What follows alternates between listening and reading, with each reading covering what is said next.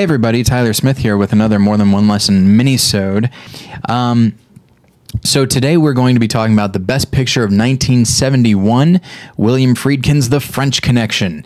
And nobody knows more about French connections than my co-host Josh Long. Josh. Bonjour. Oh, watch out. I feel connected to you right now. Thanks.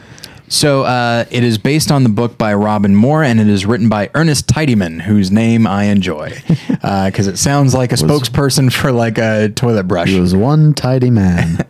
But he was very sincere as well. He was very earnest. Mm-hmm. So the film won Best Picture, Director, Actor for Gene Hackman, Adapted Screenplay, and Editing. It was nominated for Supporting Actor for Roy Scheider, Cinematography, and Sound.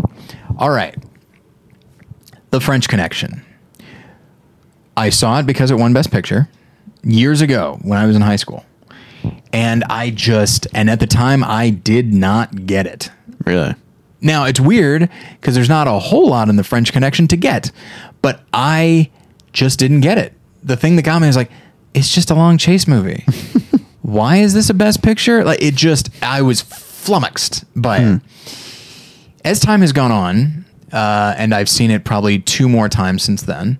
I do own it on Blu-ray. I have not yet watched it on Blu-ray. I bet it looks wonderful. And as time has gone on, I've come to realize, like, well, if it's just a chase movie, if that's all it is, then what can we extrapolate about the main character from that? And I guess you could make the argument that he's incredibly driven. Because one of the other things that I didn't understand in watching it is, why did Gene Hackman win Best Actor for this? Like, I could not understand it. But then in looking at it from a different angle, I realized that, like, you have one of the most driven characters in film history,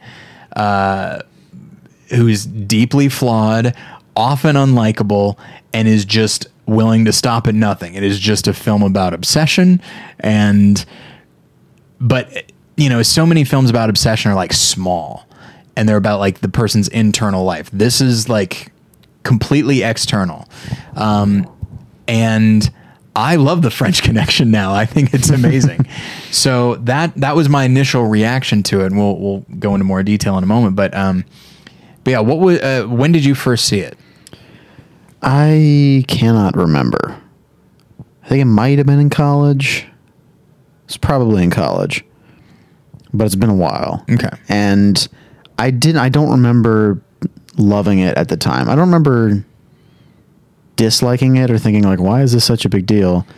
But I don't feel like it really gripped me either. So it is one that I would like to revisit because, I don't know, it has such a status and has such it's been around for a while and still is praised by so many people. I think there's probably more to it than whatever I saw when I watched it the first time. It's definitely big in the world of like filmmakers and like film students because of the way William Friedkin made it. Like, he really did a lot of run and gun in that. Like, he didn't always have permits, which is weird considering how dangerous the film often is. He seems like that type of person. He does, yes. Like when he directed The Exorcist, he did not have a permit to make a demon go into a little girl. He did not get the permission from her parents, but he did it anyway, because that's the kind of director William Friedkin is. So have you ever seen, like, you've probably seen him speak at things and stuff like that? Well, there was a story about him speaking at my college like a year and a half before I got there, maybe 2 years. And the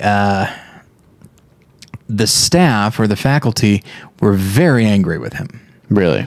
Because he went in and, it's a film school, and Columbia especially is not a film theory school. They have a critical studies program, but Columbia is where you go to learn how to make movies. It's big on cinematography. It's big on editing and sound. It's big on sound.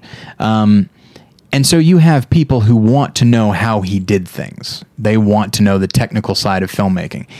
And apparently he gave them just kind of the standard BS about movie magic and about like it's about like capturing a certain tone, and just basically kind of really emphasized like the mystery and the mysticism of filmmaking, and kept everything very vague, as though he was trying to impress. As though he was speaking to a crowd of amateurs. Sort of, yes. And it's just maybe layman is a better word. Layman is, yeah. People who are just like, absolutely, movie magic. It's like, yeah, there is a magical quality when all of these technical elements come together. Now the question is, how did you make them come together? And he just was very, I don't know, he was very, not shady, but he was just very evasive, and chose instead to speak in very big, lofty terms. And the faculty was very angry because it's like, you just wasted everybody's time. You know, we could watch a DVD special feature that captures this tone. And probably, frankly, these days, like a Blu-ray special feature probably goes into more detail about certain technical choices. So that is the story that I have about William Friedkin, speaking at colleges. He's very much he has the feel of kind of a rebel who is like, will just do whatever he wants. And when they say like, well, you're supposed to have permits, he'll be like, I don't want to do that. Yeah. Is that going to take too long? We're not doing that then. I saw him speak to a crowd when he was introducing Toby Hooper in some kind of new, there was like a new digital version of Texas Chainsaw Massacre. Maybe it was the 25-year edition, something like that. 30th? How long is that? 74. So it's been 40 years. Yeah. 40 years. So I think it was that, and listening to him speak at that, he was much more opinionated and lively than I would have expected, especially for a man his age. And you know, I get the feeling he's always kind of been that way. So to be a filmmaker who says, I'm not getting permits because I don't want to, or it's going to take too much time, and we're just going to do it, seems in step with what I know of him as a person. And it seems in step with the 1970s. Like, when you think of what the 70s are as far as filmmaking, and I feel like you could not trace it all back to the French Connection, because there are movies in the late 60s that kind of, led the way. But just the grittiness of it, and just the feeling of like, no, we don't need to explain things. We don't need to have, in-depth scenes of, the character explaining why he does things, or what he's going to do. We're just going to show the action. Strange as it may sound, my limited knowledge of French New Wave, or I guess whatever you would call like Breathless or Band of Outsiders. Where there was a rawness to it, and you didn't have people sitting and explaining things. Like, it was just, it could be seen as very surfacey. And that is how I saw it. But I feel like he and a number of other filmmakers were really influenced by that, which is we don't need to explain everything. We're just going to show stuff. Yeah. And you can see how that movement was massively influential on how Americans start to make movies in the late 60s and early 70s. Yeah. And I feel, and I don't actually know if he cites those types of films as an influence, but I feel like you can see it. I can definitely see like French New Wave crime films being influential, and stuff like Elevator to the Gallows, or maybe Rafifi, or some of those ones. Oh, sure. I can definitely see those being influenced. Yeah.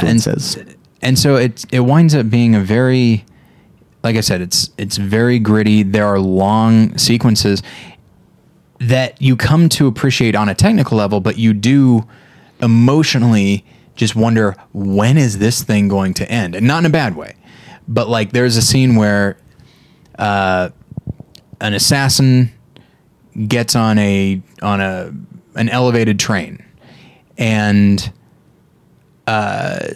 Gene Hackman is following it in his car, and he has to go as fast as the train goes. And so he's just following this train, and he can't stop at stoplights. So he's just going and going and going. And I think there are moments when like he gets out of the car to like run up to the station, but then it like leaves and he can't make it. And so he has to get back in his car and drive even faster now. And it just keeps going.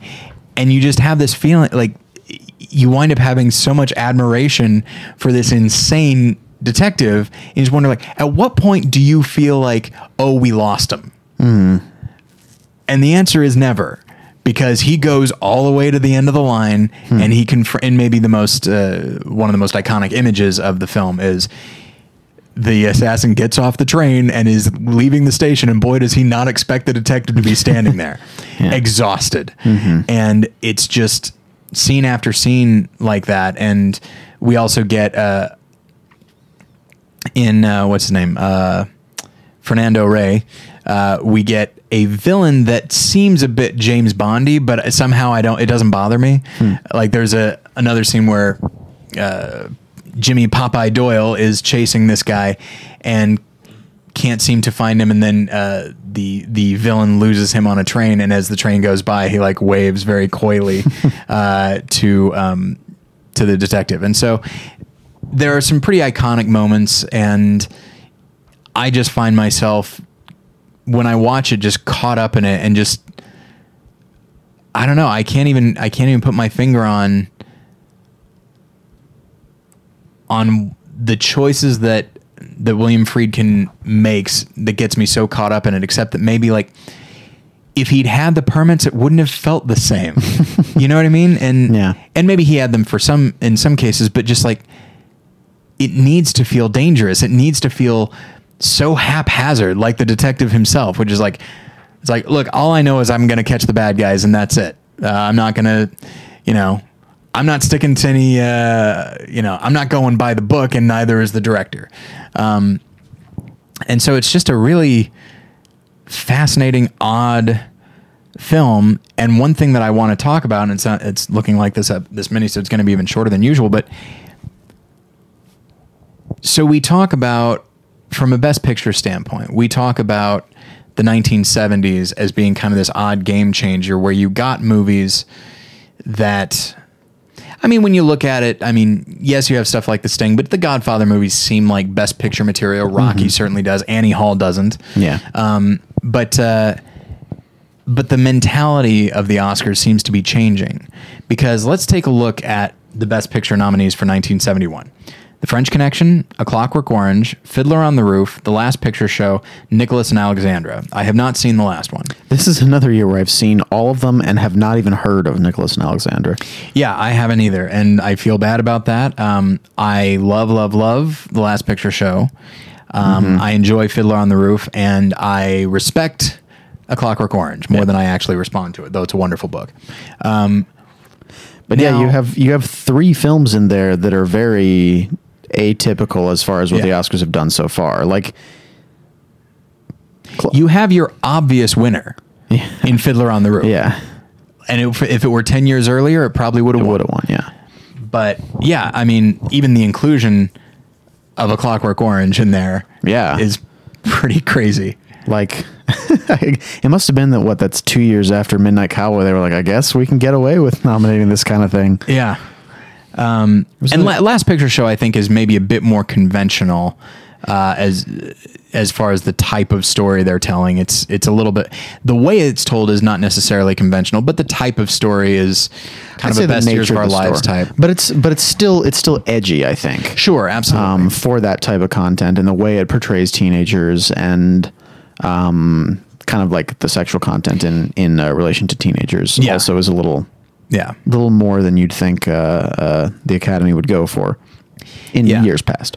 And so it's just now. So of the unconventional, and Nicholas and Alexandra, who knows what? I don't know what kind of movie that is. Maybe it's like a Russian thing. I don't know if it's like it certainly a Tsar sounds Nicholas. like it. But I'll find out. But of the, of the unconventional nominees, which I would say is French Connection, Clockwork Orange, and even Last Picture Show.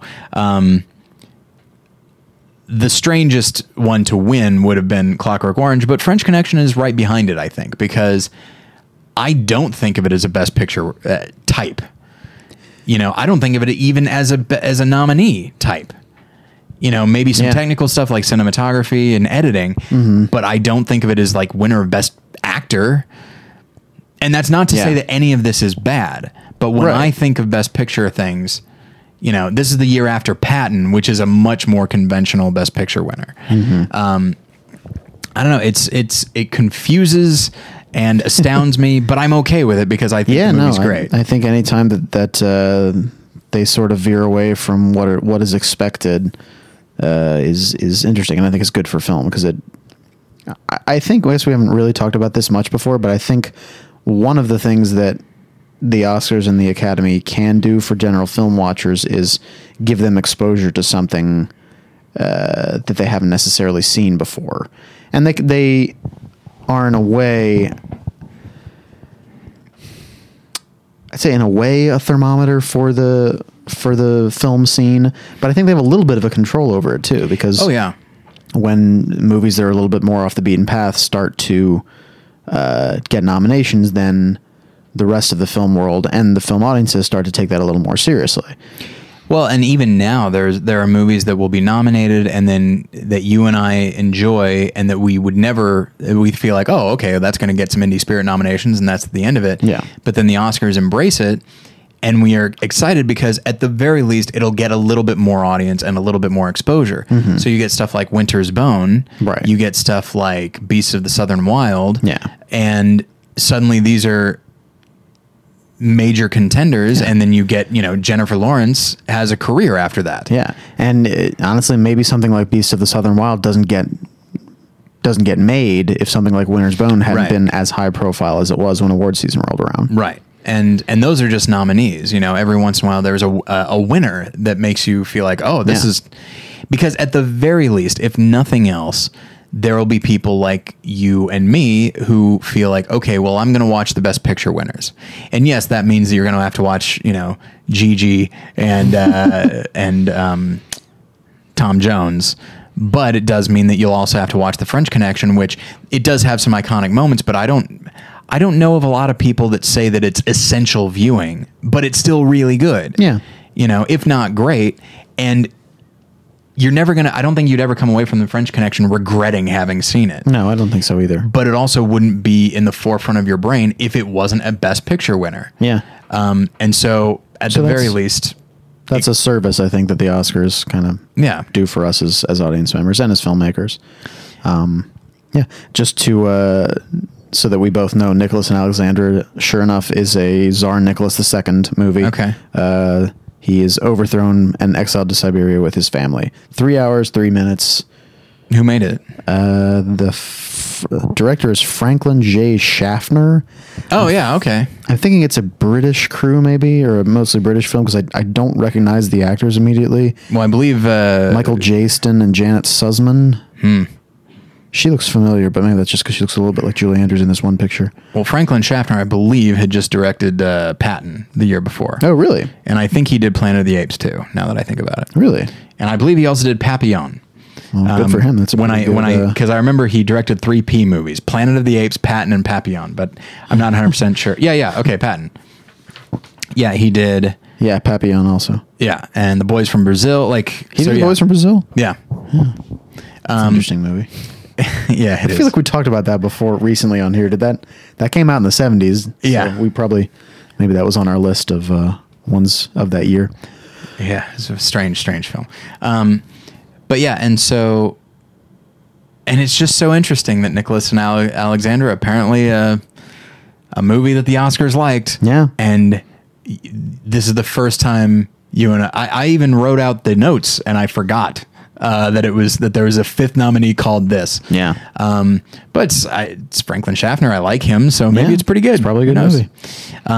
So other notable 1971 releases, there's a number of them, but and there's a number of them that stick out. You get stuff like Dirty Harry and Harold and Maude and McCabe and Mrs. Miller, Straw Dogs, Shaft, Vanishing Point, THX 1138.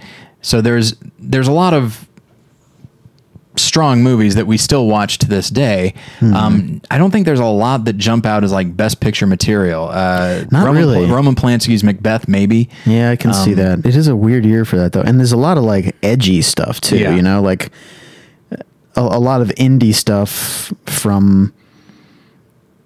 Yeah, just a lot of indie stuff that has come to have a bigger name over the years, like Two-Lane Blacktop or Walkabout or THX 1138.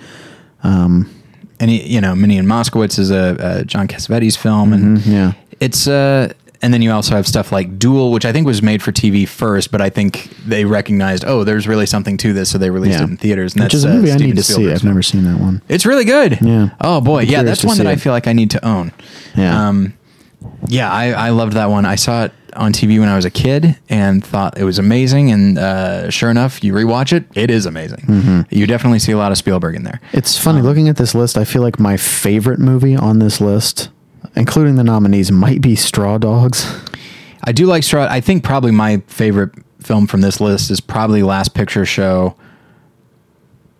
I do like McCabe and Mrs. Miller quite a bit, actually. And I haven't seen McCabe and Mrs. Miller yet. That's on my list. Oh, you'd love it. To see. I think you'd really love it. I think I will. But Straw Dogs is a movie that I find so disturbing and affecting. And my mom actually hates that movie. I didn't think not because it's a bad movie, but because it is so like the home invasion thing is so stressful to her. And it seems like he's so helpless in that movie. Well, and it's for a time anyway. That's Sam Peckinpah, right? Yeah. Okay. Yeah, Straw Dogs is an interesting one, and I find myself wondering, like, I don't think the Oscars were ready to go for Straw Dogs, but I do feel like if that movie were made today, and I know they remade it, but it was a remake, I do wonder if that type of movie were made today with a strong lead performance like Dustin Hoffman's, and just like really, I don't know, from a genre standpoint, I wonder if the Oscars would embrace it, or if it's just the type of movie that will never, ever be embraced by any kind of mainstream group like that. Maybe. But, well, it's funny that it is, like, I can definitely see Peckinpah and that movie in particular as an influence for a lot of filmmakers that are big now, like like an Adam McKay, maybe. Maybe I'm just thinking that because... No. Sorry. That's the wrong... who's the guy who made The Guest? It's not Adam McKay. No. I'll say that. It's Adam something, right? It's Adam, is that Adam Wingard? Wingard, yeah, I think that's right. Okay. As soon as that came out, I'm glad you made that face, because I was like, oh, that's the wrong person. It's like, look, I know he's trying to do new things with, what is that, The Big Short or whatever it's called this year that's coming out, but yeah. It's like, I'm going to need you to connect those dots for me. But something like You're Next, which has more of a playful attitude to it than I think Peckinpah does, but maybe if you were to take that and fuse it with something like Kill List, you kind of get... Absolutely. I think they both come from different sides of Sam Peckinpah. Both are influenced in different ways. Well, and even if you want to look at it, I mean, it certainly is not as I don't know, kinetic as Straw Dogs, but even something like Funny Games. Yeah. And just the emotional oppression of Michael Haneke. I feel like you don't see that kind of emotional oppression in movies back this early very often. Yeah. Or especially ones that have that sense and are still also kinetic. Well, there's a thorough unpleasantness to Peckinpah. Like, I think I love The Wild Bunch. I love it. Mm-hmm. It's not an easy movie to watch. No. Like, even like zooming in on just these sunburned, sweaty, ugly, angry faces with like flies buzzing around them. It's just like, how close are you going to get here, Sam? Because I don't want to see this. And Straw Dogs, I think I've only seen it once. I saw it in, I think, high school. I was not ready for it, but and that's the thing. That's one of those movies that obviously I will watch again at some point, but my memory, I haven't seen it in probably 15 years. My memory of it is still pretty good. That is not a film that fades from memory. Yeah. Because just in the same way that, you don't forget going to war, Straw Dogs is the equivalent of that. But yeah, that is it's certainly a memorable film, but I think it's also maybe one of the most influential to come out in 1971. But I mean, you also, in some ways, then you also get stuff like Dirty Harry, which is culturally very influential. Yeah. You've seen Dirty Harry, right? Yeah. Yeah. It's not bad. No, I think it's the only, I think Harry Callahan shows up in like 4 more movies, but this is the only one that I've seen. This is the only one I've seen too, yeah. Although I'm pretty sure one of the other ones people say is good. Maybe Magnum Force. I don't remember. And I guess maybe to me a title like that just makes Magnum me... Force. Yeah, it's like, I gotta go. Seems a little over the top. But yeah, so looking at these, this is a weird year for the Best Picture race. Yeah. And I'm fine with French Connection winning. It's certainly an achievement. And I think I would also be fine with Last Picture Show winning. But I think I'll probably just leave it at that. Like, looking at these other things, as much as I love McCabe and Mrs. Miller, it just doesn't seem like the type. And so, and if somebody said, hey, I want to watch The French Connection, I'd be like, oh, good for you. Very exciting. I might say, I'll watch it with you. So I think we will go ahead and leave it there. Thank you, everybody, for listening. Josh, thanks for being here. You're welcome. And we'll get you next time. Bye.